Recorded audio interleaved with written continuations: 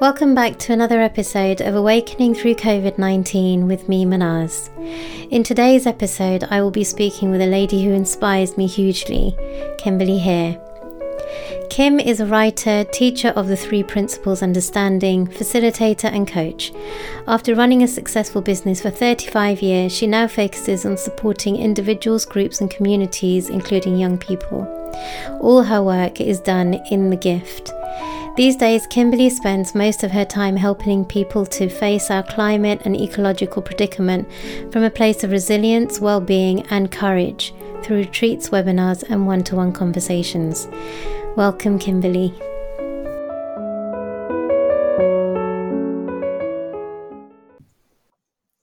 So welcome, Kimberley.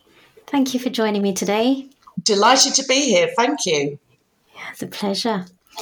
So can I just check in on how you're doing today on the 28th of January 2021? Sure. Yes. Thank you for asking. I'm really well. And excited to be speaking with you. Thank you, Kim. It's super exciting to be speaking with you too. I know you've got so much wisdom to share. I'm really looking forward to what comes out of this conversation. So I'm curious to know, this conversation is around our experience of COVID-19, but the first thing I'd like to know is, how has your experience been through this time? Yeah. It's been mostly a reminder of how privileged and lucky I am, actually. So the suffering and the losses through this pandemic are awful. And I feel that every day. In fact, my next door neighbour has just yesterday been taken into hospital by ambulance. But just thinking of me and Ross, my husband, so you could say selfishly, it's actually been a rich and wonderful experience. I'm so grateful that we have a garden. Yeah. As we'll explore later, it's had lots of gifts as well as limitations. And I have to say that some of the things I may share on this podcast may be difficult to hear for some, because I believe in many ways the pandemic is a symptom of a far greater predicament that we're facing. Right. And so for the past 2 years, I've made it my business to really educate myself about climate change, ecology, the biosphere, economics, politics, the history of civilizations, as well as the psychology of change. And as a result of all of that, I'm one of a rapidly growing number of people that believes that this society, this civilization is unraveling. Societal collapse, civilizational collapse is likely inevitable, and in fact already unfolding in different parts of the world. And by the way, this wouldn't be odd, because every single civilization before us has collapsed. Yeah. So it would actually be odd if it didn't. Yeah, it's like a cycle, isn't it? Yeah. And it takes a certain kind of hubris to think that we're special and different. But there are 2 vital differences this time when, if you compared us to, say, the Roman civilization or the Aztecs or whatever. Number 1 is we have exceeded the carrying capacity of our planet. And number 2 is globalization, and how interconnected we all are means that the coming unraveling and collapse would be planetary wide, although obviously not all necessarily at the same time. So it will be kind of patchy and messy and happening in different places at different times. But the challenge is by no means limited to reducing carbon emissions. There are many other related issues, including mass species extinction, ecosystem collapse, both on land and in the oceans, climate-created refugees, the loss of ice, massive meat release, and likely, I'm afraid to say, future zoonotic virus pandemics. So my thinking about what may be coming our way, it doesn't mean I've given up. Far from it.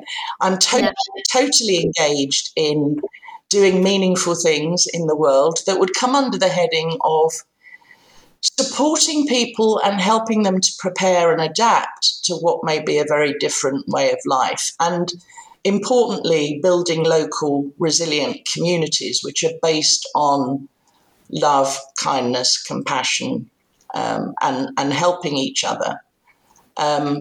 But yeah, that's why I say that, the coronavirus, despite, how it's on every front and center on everybody's mind at the moment, for me,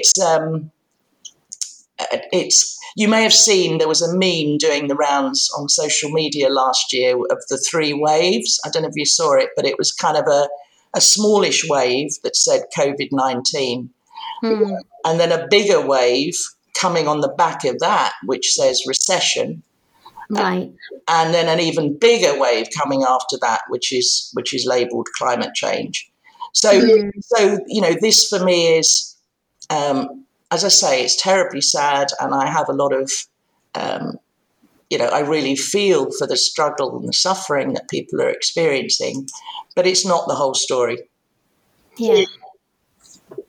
I hear you. I can sense a change in the air anyway. Whether you look at politics or economics, I mean, there is a sense with many conversations that I've had with thought leaders that something is inevitable in terms of change, which we have no control over. No. And in some of my self-education about the history of civilizations, I hadn't realized this, but it's been very well studied, and there are kind of several identifiable stages. And in the last stage, which is called stage 6, one of the things that always happens, is people start to almost worship celebrities, sports stars, and musicians. So I don't know if that rings any bells at the moment. It does. Does that include politicians as well? Well, I don't think there's much worship of politicians right around now, but I may be reading the wrong papers. Depends on who we speak to, but I get it. I hear what you're saying. Yeah. Okay, so with these things in mind, and the prediction of where we're heading for our planet, for people, for civilization, and based on what you've learned, like if there were three things that you could share with the listeners out there right now, what would the 3 things, lessons that you've learned that help them in their lives, what would those 3 things be? Yeah, great question. So the first one I would say is to live in the present moment as far as possible. I know that's easy to say. It's sometimes said if you want to experience guilt, regret, and shame, go and visit the past. And if you want to experience anxiety, grief, despair, go visit the future. What I've discovered, and I'm not the first person to say this by any means, that in the present moment, there is 0 suffering. Yeah. And by the way, I'm not saying we shouldn't suffer or that any feeling is bad or wrong, but it's just been a fascinating journey of discovery for me. And I guess it's what spiritual teachers from most, modalities have been pointing to for centuries. But there's a distinction I've noticed. I've seen that there's a way of staying in the present moment which feels like numbing or distraction. It feels like pain avoidance, like sticking my fingers in my ears, and it doesn't feel good. Yeah. And I often say to people, I think the energy of trying to avoid painful feelings can often be worse than just feeling them. Right? But there's another way of living in the present moment that feels, I want to use the word sacred. It's rich and meaningful. It doesn't feel like wasting time or just satisfying my own selfish needs and desires. I feel connected I feel connected with truth and wisdom and the whole of life. And it feels like surrendering to life, not in a despairing way, but in a way that kind of stands tall and accepts reality as it is, and how magnificent it all is. So that would be my first thing. Beautiful. The other thing is everything that makes our lives truly meaningful is still available, I think, even in lockdown. Yeah. Even in, unraveling of society. So everything that's made my life meaningful and continues to do so is still here. And although there will be challenges and suffering for many, those important things will still be here. So I'm talking about love, connection, meaning, purpose, joy, gratitude, learning, creativity, resilience, peace of mind. Like that's all still available. Yeah. And I've really seen that through.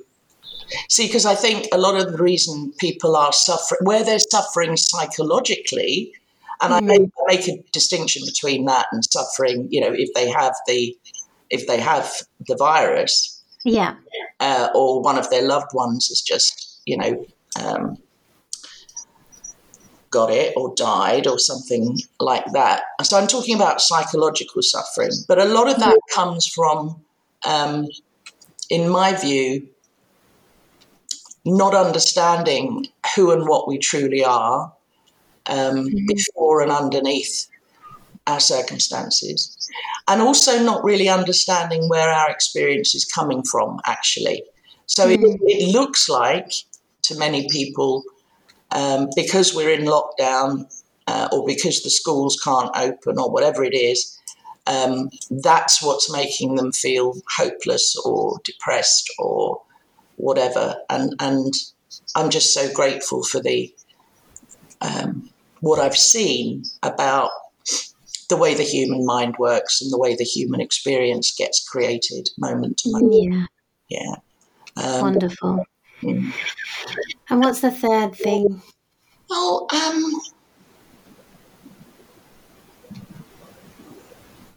I think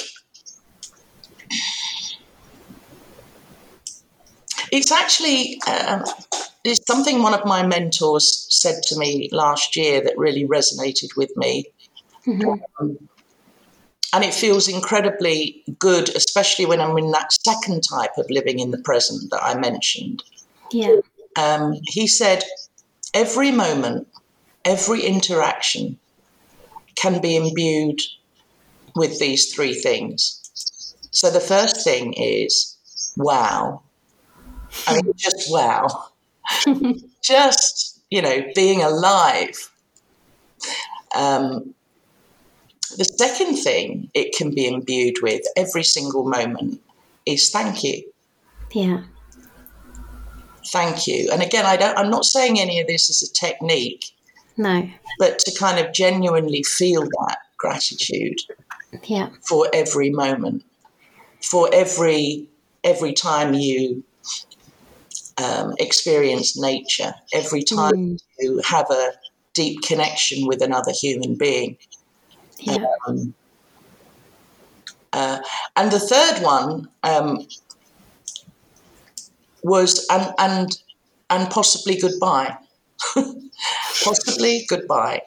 So wow, thank you, and possibly goodbye.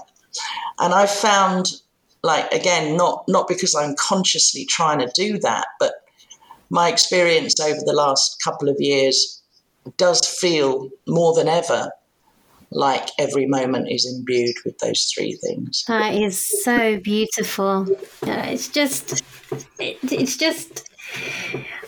I don't have words to basically explain how that's felt just landing with me. I mean, it's so liberating, those three things that you've just mentioned. Yeah.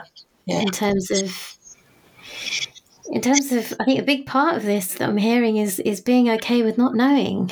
Absolutely. Yeah. It's the possibly goodbye is huge. Yes. Being okay with uncertainty, being okay with not being in control. Exactly.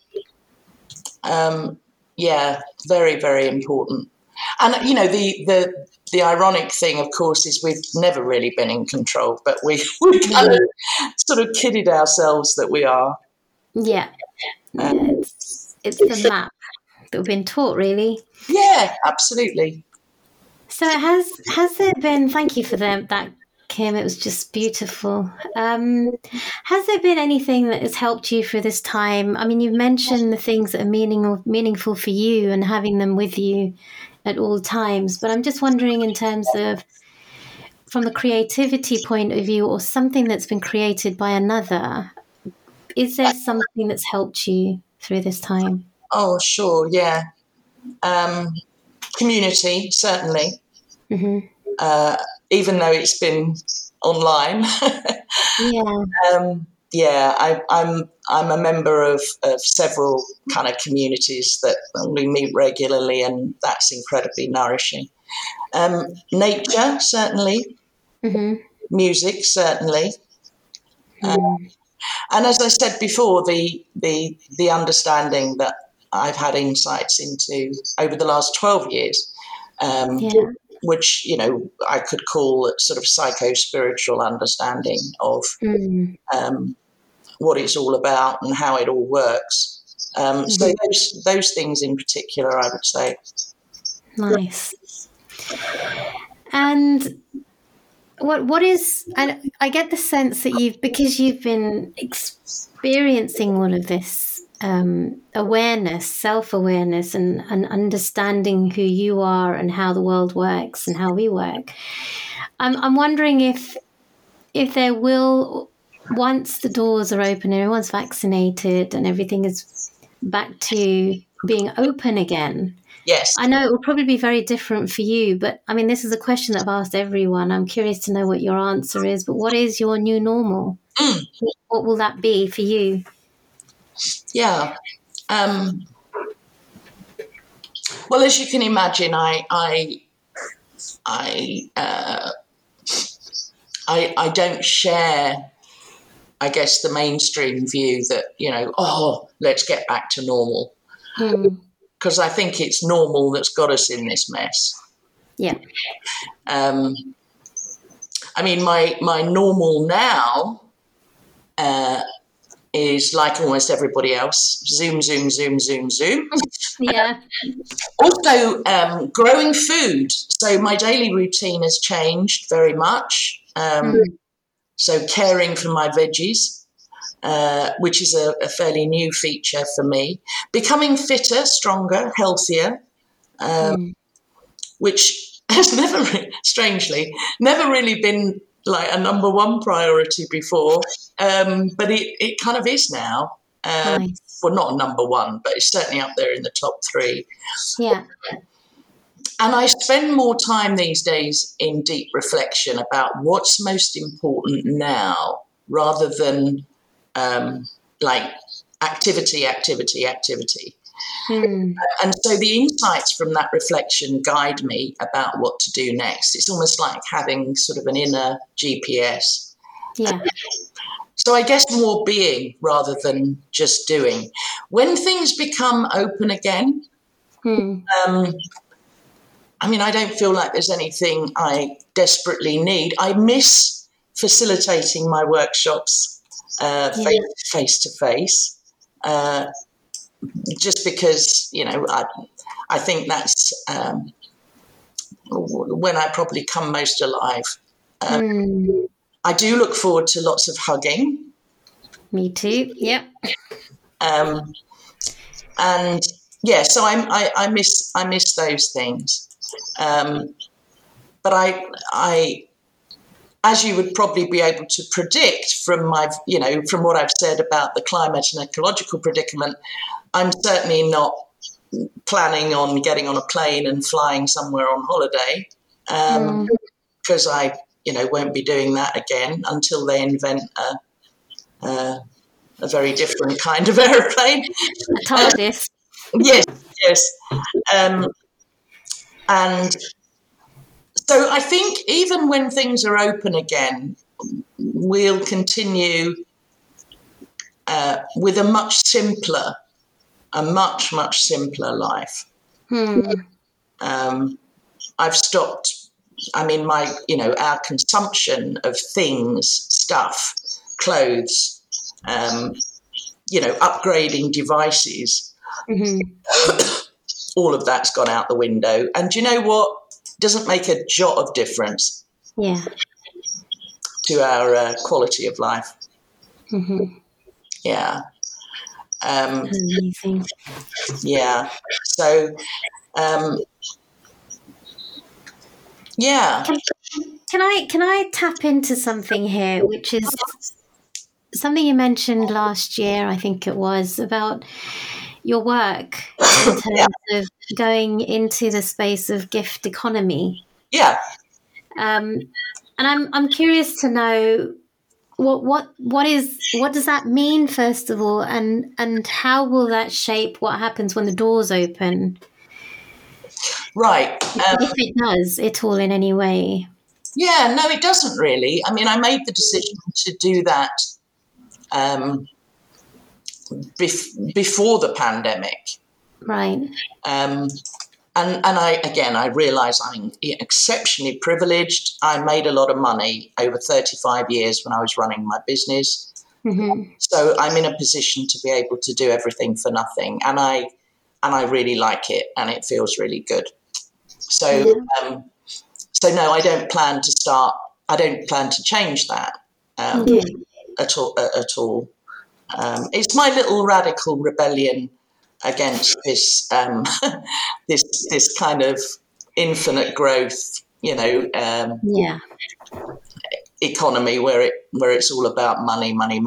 And I've realised as I say that not everybody is in a position to choose, but I am, and so I have. I love the rebelliousness in yourself. I really do. So is there, and you may have already done this because of where you've been over the last few years, is there anything else that it's time to let go of? Yeah. So I feel like I've already done this, but I'd like to see others begin to let go of this obsession with infinite economic growth. And a controversial one, Manaj. I've let go of hope.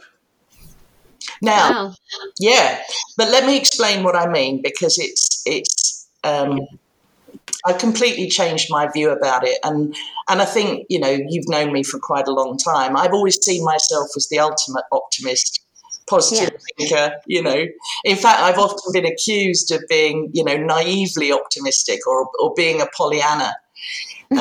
But I've seen that hope, and this is a quote from one of my other mentors, hope can be denial in drag. I love that. Right. Or at least when it's hope for a materially better future, or where it's hope that somebody's going to come and sort it all out and save us, where it's hope that there's going to be some kind of last minute techno fix. And what I've seen is that hope is such an unchallenged thing in our society, especially like you and me, who've lived in that kind of personal development world, human potential world. Yeah. Surely you have to hope, or else there's despair. And what I've discovered is that's not true. That's not true. It's not been my experience. And I can remember, I don't know if you ever saw this, there was a wonderful commencement speech by Jim Carrey a few years ago. I did, yeah. And he said, forget hope. Hope is a beggar. Choose faith instead. Yeah, beautiful. Faith in our capacity, our innate well-being, regardless of circumstances. So I still have enormous faith in, the human spirit, the human capacity. But the trouble with hope is it can be a kind of bargaining, and it's outcome dependent. So when things don't work out the way we would prefer, then we have to feel hopeless. So I've seen that the flip side of hope is fear. Yeah. And I'm reminded of that wonderful George Bernard Shaw quote. This is the true joy of life. The being used for a purpose recognized as a mighty one. The being a force of nature instead of a feverish, selfish little clod of ailments and grievances. complaining that the world will not devote itself to making you happy. I love that. Brilliant. So one of the other things I let go of, or am letting go of, is clients, is coaching clients. And even though I don't charge them anymore, I've been firing some of them. I still love them. Yeah. And I know it's completely innocent and human, but I just decided, I decided back end of last year, I feel I'm spending too much time listening to clients who sound to me like feverish, selfish little clods of ailments and grievances. Wow. The sort of stuff. I've had a row with my sister, and I'm not talking. Yeah. Or tell me how to grow my business so I can make more money. Yeah. So very human. Yeah. But it's all me, rather than we. And I don't want to do that anymore. I don't want to do that anymore. Now, it's not to say that somebody shouldn't do it. But I'm very conscious of, it's back to that thing about what's most important now. Absolutely. And to me, what's most important is supporting, educating, influencing, preparing and adapting, rather than helping people to kind of create what they think they want in the old paradigm. Right. And it makes complete sense, because if you do support that, you're going against where you're at right now. Yeah. Which takes you back and not forward. Exactly. Yeah, so that's one of the things I notice I'm letting go of. I still do a lot of coaching, but it's with people who are awake to the predicament and are really struggling with, what does this mean now for me and the people I care about? And that's become much more meaningful to me. Yeah. Wow. Amazing. Thank you for sharing that, Kim. I mean, I'm sensing there's something about community. It is the we. It's the community. It's the awakening almost. Yes, absolutely. So it's kind of, I guess it's doing my bit to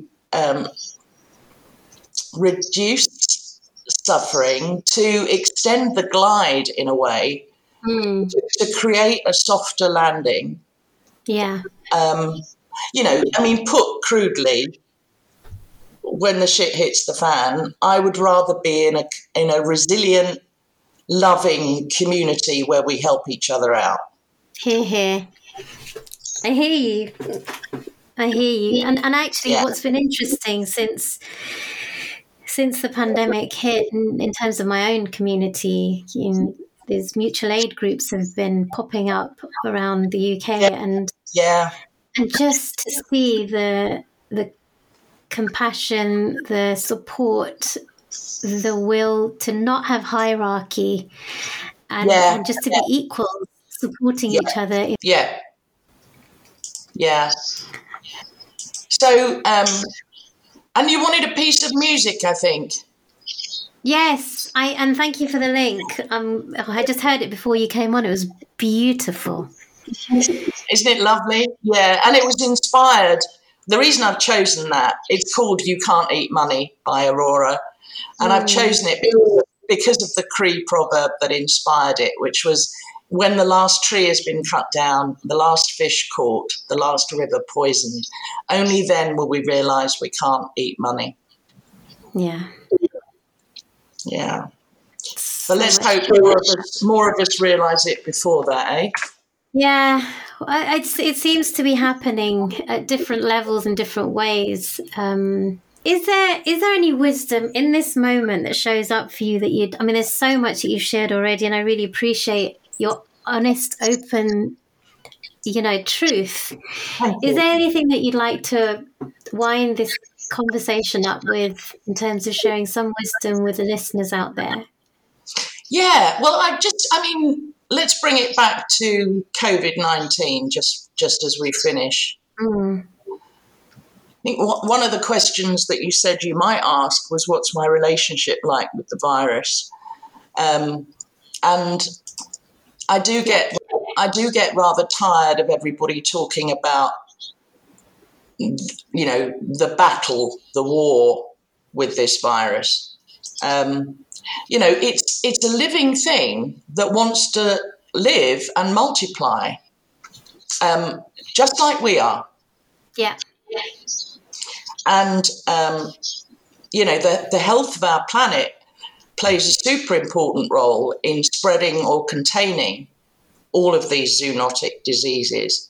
So again, I bring it back to, it's these human-mediated factors that are driving the increasing emergence of zoonotic diseases like COVID-19, the global climate crisis, unsustainable farming practices, a growing demand for wild animal protein. Like we created the conditions for this.